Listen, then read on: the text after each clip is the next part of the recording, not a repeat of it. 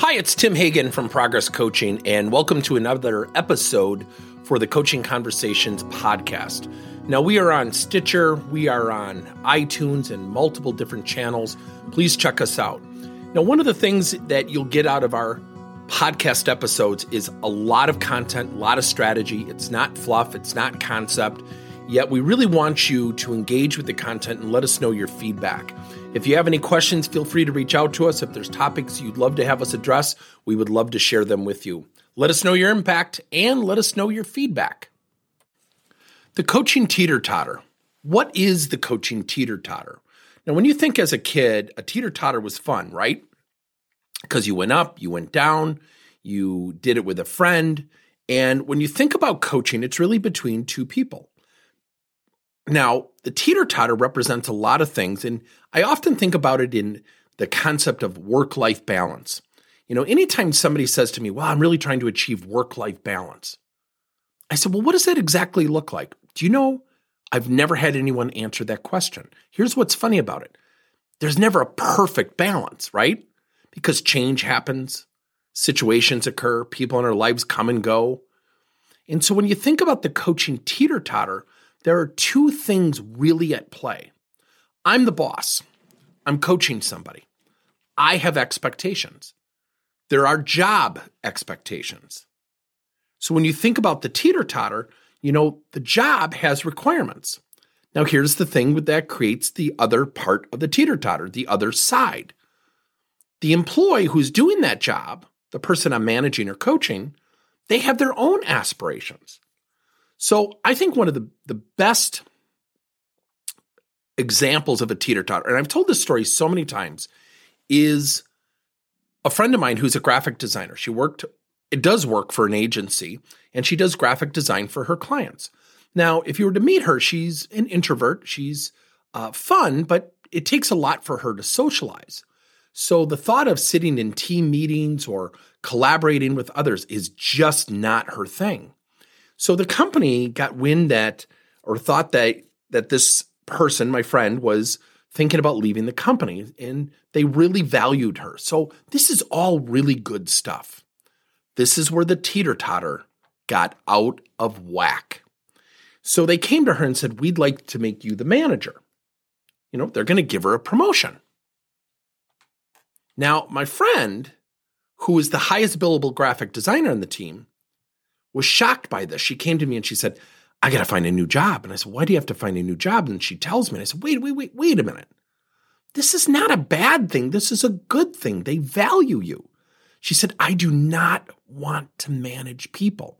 Here's the funny thing. Her motivator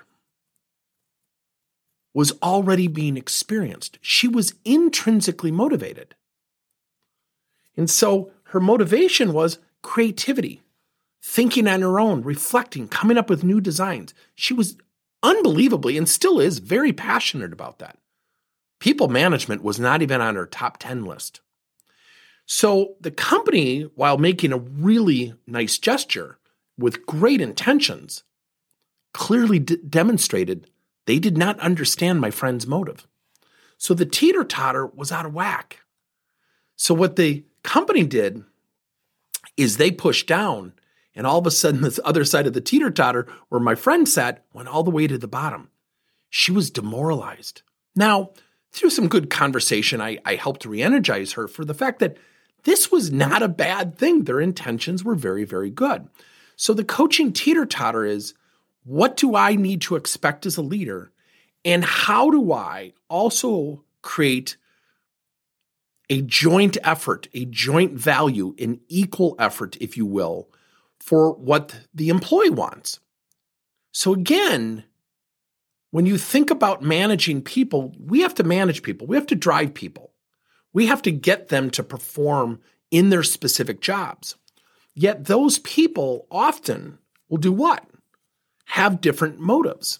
I often think about, motivation as, what does somebody want to do? What can they describe their next step? Very few people can until they're prompted.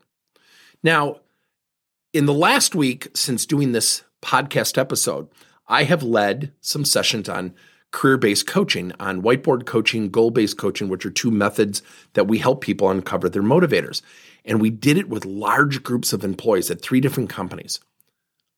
And we got really nice reviews from employees saying, wow, I'm doing a lot more than I thought. And what it did is it actualized that, you know what, they're doing a lot. And they felt more motivated. Never even met the people. I did it virtually. So the teeter-totter is, what do I expect and what do they want? It will never, ever come to a line like the equator. It will never come to a horizontal line on the teeter-totter and stop where it is perfectly balanced. Because often what happens when people take a job, years later, they get bored. They're doing the same thing over and over, and they may want something different. They may not know how to ask. They may not even know what that next step is. See, we have a responsibility as coaches to do what? To help them uncover their next step, to help them uncover their motivator. And then when you tie it into their present job, that's where the magic occurs. Let me demonstrate. So let's say I'm coaching Bob, and I'll make it easy, wants to become a future leader. He's getting bored. He's been doing the same job for years. And he, tends to walk into the office almost begrudgingly, slower paced. And I sit down with Bob and I say, Bob, I want you to think about something. You expressed to me that you want to go into management. You're looking for a change. And I think about you right now and what you need to do to show somebody on the executive team, for example, that this guy's ready for a change. A, what do you think you're showing now? And B, what do you think you need to show?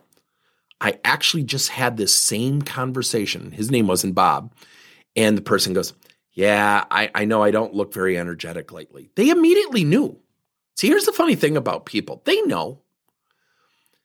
And he goes, yeah, I know. I've been kind of lackluster. And I said, well, think about what you want and think about what you're currently doing right now and how that might serve you well when I go to the executive team and I want to fight for you. So what do you think that needs to show or reveal to them?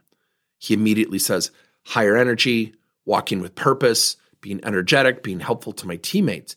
And I said, you know what's really funny? That is your history. Yet don't let history get undermined by your recent history. And he said, oh, wow. I said, I get it. You got a little bit of pep out of your step. I get it. People don't remember history as well as what they remember what you've done for them lately. So thinking about that, what are the 3 things you need to do to really elevate your game? Within the next 2-3 weeks, people are like, wow, what's happened to Bob? Bob's in a great mood. Bob's mood never changed. Bob just got a little lackluster with his job. His teeter-totter was out of whack. His boss was really getting frustrated with him. His boss never had the conversation about his motivator. So remember, the teeter-totter never comes to a perfect balance.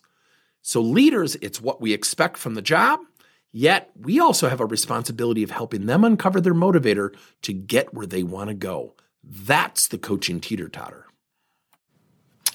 Thank you for listening to another episode of Coaching Conversations by Tim Hagan and Progress Coaching.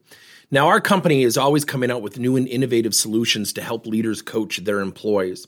And recently, we just created a new service called Coach to You, where leaders can pick and choose topics and assign 7 to 21-day programs for employees to learn and, more importantly, apply actions and then reflect and share what they're going to do going forward as a result of the learning. It's called Coach to You. We're literally bringing coaching to your employees. If you're intrigued, we'll have a link in each one of our episodes where you can get more information. And again, thank you so much for listening to another episode.